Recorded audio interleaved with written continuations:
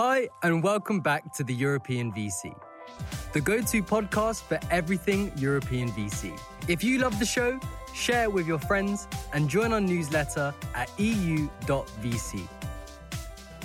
This is the second part of Miguel's episode. Today, we will explore the common misconceptions about the VC tech stack and check his top tips for emerging VCs building their tech stack.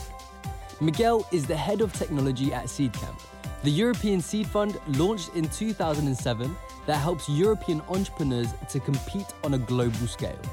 He works on internal and public-facing projects, ensuring they leverage the right tool suite to continue to identify, invest, and support the most exciting companies out there. If you enjoy our content, do support us by hitting the follow button, giving us a review, and following the European VC on LinkedIn.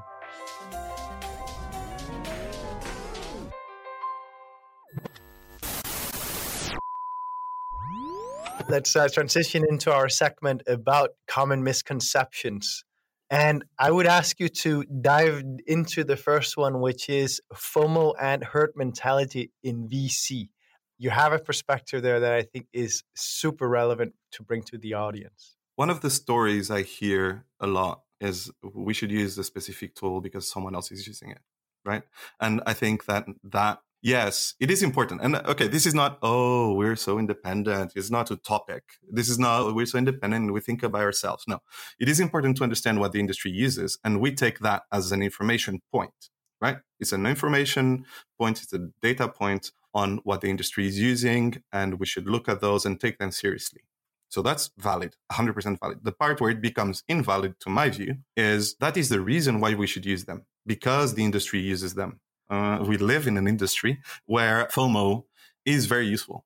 It's very useful for investors. It's very useful for founders, and leveraging that to your advantage is very useful and good for the industry. I would dare to put the word good behind it. So I think it is good. I just don't think that should play the key role when selecting your tech stack. So those are two very different things. When you're selecting the tools you're meant to use, you need to be pragmatic and objective and engineering minded. And FOMO should play a very small role to help you identify the tools that the industry use, but not justify you using such tools. There are so many articles being written on tech stack. There's even full substacks dedicated to the VC tech stack and so on. And I'm curious to hear your take on, so it's not the media's coverage, right? But the VC industry's obsession with the tech stack, and also the way that you sometimes then end up having specific solutions being glorified.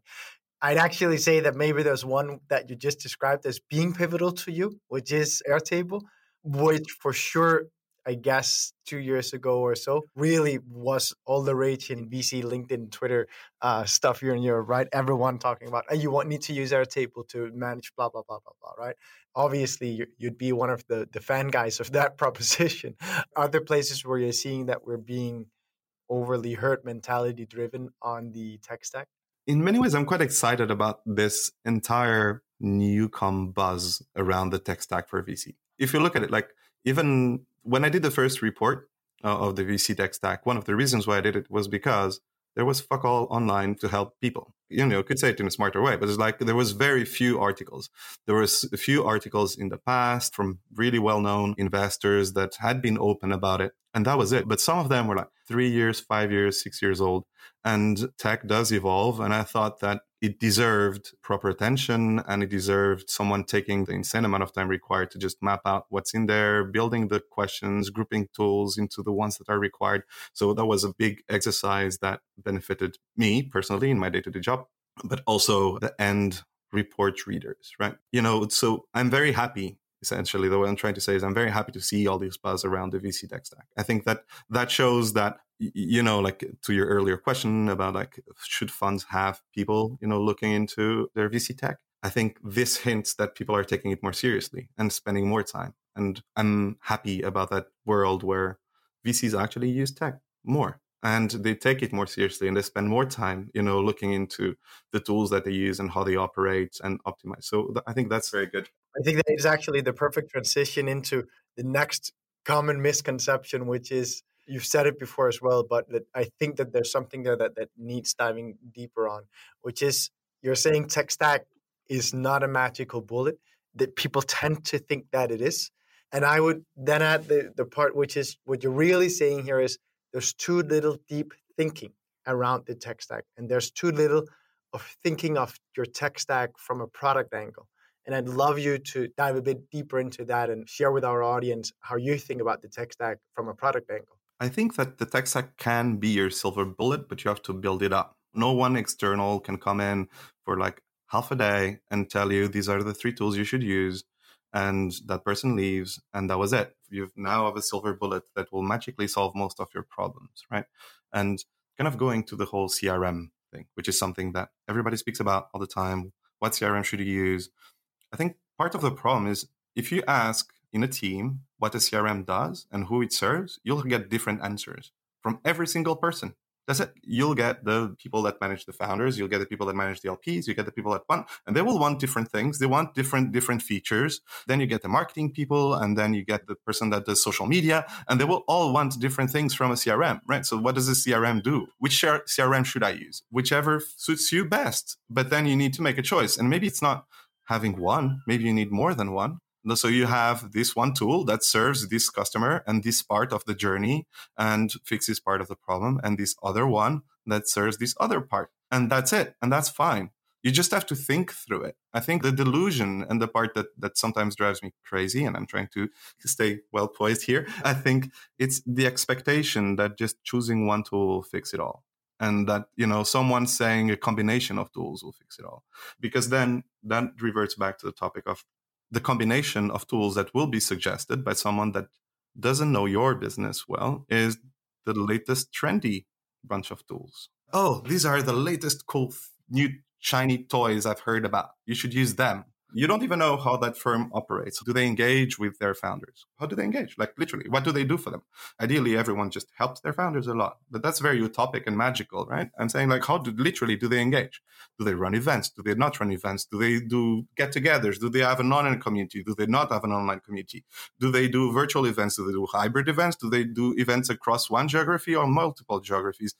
All those are variables that you need to take into consideration into anything in your tech stack, and trying to dump that down drives me crazy, right? The part what I'm quite passionate about, and I am passionate about, is the dumpification of something that is so impactful, that is your tech stack. You can't dump it down to be like, just use the coolest new toy in the block. What? I mean, no, that makes no sense. It's like, I'm a cars guy, right? I love cars. I will not use a Lambo to go in the street in the mountains full with potholes. A Lambo is a great car. Doesn't mean it's not a great car. But, just be context aware. One great car for a specific context is not necessarily a great car for another context. You need to know what it is you're going to do with it. And that's it. And I think the same applies to the tech stack. Just understand yourself, and only you can do it. And it will require you. It will require the people at the company to think through it. No external person will come and answer those for you.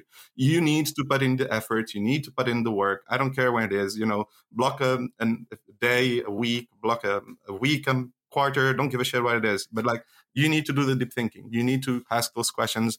There's no workaround. No external entity will come and answer that for you. So let me ask you a question, Miguel, because on the one hand, it is a real pain point of our own company, UVC, right?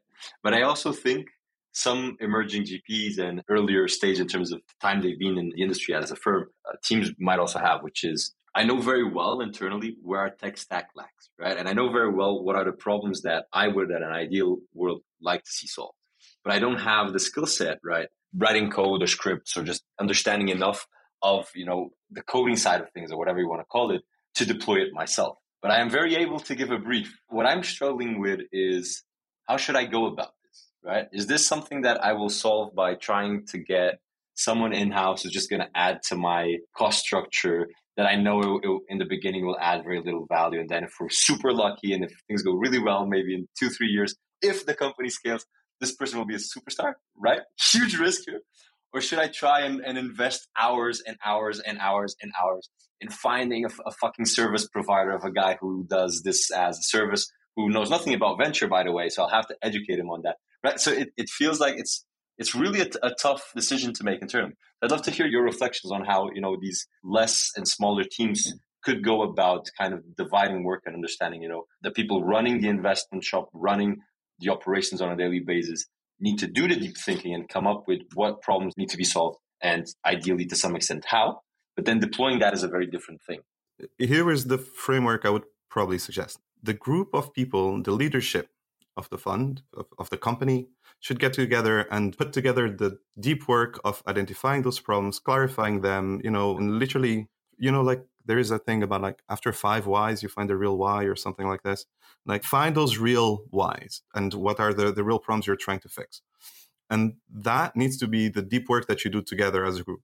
Then if you have one person that is more technical in that group, then just make that person the leader of fixing those problems or trying to solve those problems. And that one person will have to do the deep work initially. I think getting external help can help you shortcut part of it. But I think there's like simple things that you can learn. If you're a technologist already, so if let's say, and this is based under the assumption that you have a leadership group that is, say, 2, 3, 4 people. And within that group, you have one person that is like highly technical or more technical prone or more engineering minded than the rest of the others, right? The others are like marketing and magical shit, which is very important. But one is like very structured, and this is me, right? Like my brain is extremely structured and organized. Like not only I'm an engineer, but I grew up in Switzerland, so you get both, dude. Like it's like my brain when it comes to work, man, it's very organized. So if you have this one person that is more organized, then that person should become, in a way, like the internal champion of the tech stack. And it needs to be given those power. The rest of the leadership needs to understand and trust them over time. It's like, look, clearly this is not my vibe. You understand this better than me because we see that as part of your core skill set. And clearly you're going to do a better job than if we would try. So you get allocated that time and you deep dive into that.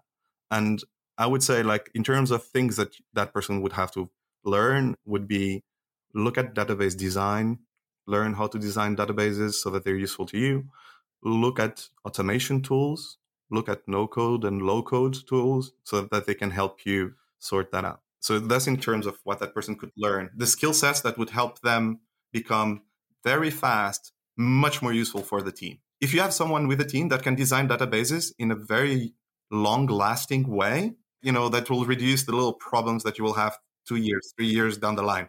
That person should be the one designing them. That's it. The end, right? The others provide the requirements, but that person should be the one designing them. That's it. Because they will just save you so much headaches and make that data set so much more useful. So I think the framework would be then to summarize, get the leadership together, find those whys and those problems as a group, then identify who's the highest tech skilled person within the organization that can do that deep thinking on the tech angle. That person, depending on their skill set, could benefit from learning database design, low code and automation tools in the tech stack. There's lots of resources online. That person should be allocated time to do so because this will be very fucking time consuming. There is no shortcut around that. And I think that would be the steps I'd suggest. And once that person starts to solve some of the problems, if there is value in bringing external help, that person should be the point of contact with whoever comes in, right? Whoever comes in, like as a junior, more junior person that will become amazing in 3 years' time, that person that became the deep vertical expert in that, in the tech within the fund, because that will take a lot of time to get, right? Because you need to understand the values, the culture, where things come from. And that's why I'm saying it needs to be a leadership person in that role. There's no work around that because you'll have the holistic view about where the company is going. That someone that just comes in has no idea about the historic part, has no idea where you are, about some of the problems you're struggling, about why you can't do this, why you can't do that, why you can't do that. You'll just spend like the first few months will be like, no, you can't do this. No, you can't do that. No, you can't do this because of X. And the person will be like, okay, no, I get it. Like they're smart. They'll learn. But the first few months will be like you educating that new person on why they can't do X, half of the shit they want to do. I would suggest that framework around work and then bring in that person if you can afford to. Make sure you keep them as well. Don't let them go early on. Otherwise, you're essentially training them to go to the other company and do it better. So like make sure that whoever you bring will stay in for years, ideally. Like you said, there's very few VCs that have a tech person. I've met a few people in my role at this similar stage. Few. There's not that many. And usually, like, there is me's, but it's at PE, later stage. I have a team of 60. I'm like, that's cute. The entire team is not 60. Like, so, that's kind of a different level of, it's literally impossible, right? So I think, if you go through that journey of identifying the key problems internally and creating that internal champion and bringing someone in, make sure whoever you bring in has the incentives, has the buy-in, has the support for being there for a few years so that you can get that ROI on that person. Even objectively speaking, it's like literally you're going to train and teach them so much, right? Like the point at which they pour knowledge onto your organization is what, after a year and a half? So if they leave after 2 years, you got 6 months of them delivering at maximum speed. And you want to keep them for longer. So if anyone's listening in with a 50 million euro fund or 75 million euro fund, look for someone with a tech person employed in a slightly smaller fund and then poach them. That's what Miguel can say. That's the hack if you're in that size. Okay, but let's get into the last. I will get in trouble, man. That's what I'm trying to do. So let's get into the last common misconception here, which is I want to ask you about the rise of the data-driven VC that we're seeing. Just as we spoke about all throughout this interview, really, a lot of people are paying more attention to this, but we're maybe seeing a few too many saying that they are super data-driven. Definitely, that's something that David and I see in our LP due diligence / meeting new managers world. And I'm sure that you're also seeing it across the internet where you're kind of like, I wonder if that's just like you're seeing AI in every single startup that you're meeting. So Miguel, please take us into that whole space and tell us what you think about where we're at right now. Top level, I think it's very good that this industry starts to make more data-driven decisions and uses data to either just support, and guide, or to at some point even make the decisions themselves. And like, there's interesting about how Google even built that entire system that they ended up shutting down after a few years. But I think that the fact that the industry is using data more is very good. I'm very curious about how data-driven and many of those that claim that are, and where that data comes from, for example, right? I think there's lots of external data sources you can pull information from, and there's a lot of value in there. That tends to work better for later stage investors versus compared to Seedcamp at the stage we invest in, for example, from a deal identification purposes. At the stage we invest in, if it's like 2 people and they didn't give any public signals that they're building something, it's only so much you can try to guess. That's why deal sourcing and deal identification in the earliest stages of a venture is super difficult. It's difficult because there are no public signals, or very few public signals. I think if you go slightly later stage, then the public data set becomes more interesting, and there are quite a few tools that you can use to pull in that data. I am also very curious about how those companies build their own data set and for how long they've been building it. And do they have it? As in, like, for real? Like, do you have a data set? How big is it? For how long have you been building it? How did it come to be? And how big is your data science team? You have a data scientist? You have more? Like, do you have people assisting that person? Do you have an engineering team around them to help them build the stuff that they need to do magical stuff? Like, I'm very curious about that. I think it's very easy to say that you're a data-driven VC. Just the same way it's very easy for a founder to say that they have AI, right? It's easy to say, but then you need to deep dive into a bit into what they mean by that. Because, like, I think the answer is very different from investor to investor. And I'm not saying that there's just shades of gray. Some of them might be bluntly lying and they're like, no data-driven VC at all. That, I'm sure, is the case in some cases. But I think just it's about it being in the shade of gray. How much effort did they put into it? Which sources they're using? Internal data set, how they build it, for how long? How did they essentially design all that? But I think overall, I think the trend is very good. I think that's going to become non-optional almost in a few years. If you fast forward a few years, I think having some level of data-driven decision or guidance will become non-optional, and you will need to have a data set that helps you guide you on your decisions. And that has to do with many things. I think the speed of innovation is also increasing so much, and the amount of noise will become so big. I think if you look at the current macro, I think it's very exciting now. I think we're going to see so many companies pop up for the next few years. It's going to be amazing because you have all these really, really intelligent people that were really, really unluckily, kind of kicked out from their companies that were doing magical shit at, and they were doing a great job. But sadly, because of, whatever macro climate, shareholder pressure, they had to be fired. And those projects they had on the side paused. Now they're going to take this time to make them happen. And that's going to, the next few years in terms of innovation are going to be glorious. It's not even a question. So lots of great, great things are coming. But what that translates into as well, it means more noise in the market, right? You will need to use, as an investor, data and information to help you go through that noise, identify those good potential investments and invest on those, double down on the winners and all that. So I just want to add a small comment, which is thank you for contributing to our R-rated status on Apple Podcasts by making everyone think about the shades of gray. but I love what you just said, actually, on a more serious note, that innovation in the next couple of years, if we're going to see your words being glorious, right? I think that is a really, really nice way to end that kind of reflection there. I actually just wanted to ask you one final thing before I passed it to David for the quickfire round. And that is, you wrote the go-to piece 2021 VC tech stack on your Medium. And I'm wondering, are we going to see one for 2023? We are. I have decided to make the 2023 at my own pain. And I'm very, very excited about it. I think it's 100% worth it. That's why I'll do it. And the reason why I said my own pain is because the amount of work behind it, the amount of hours required to make that go live, you never see it in the end result of any product, right?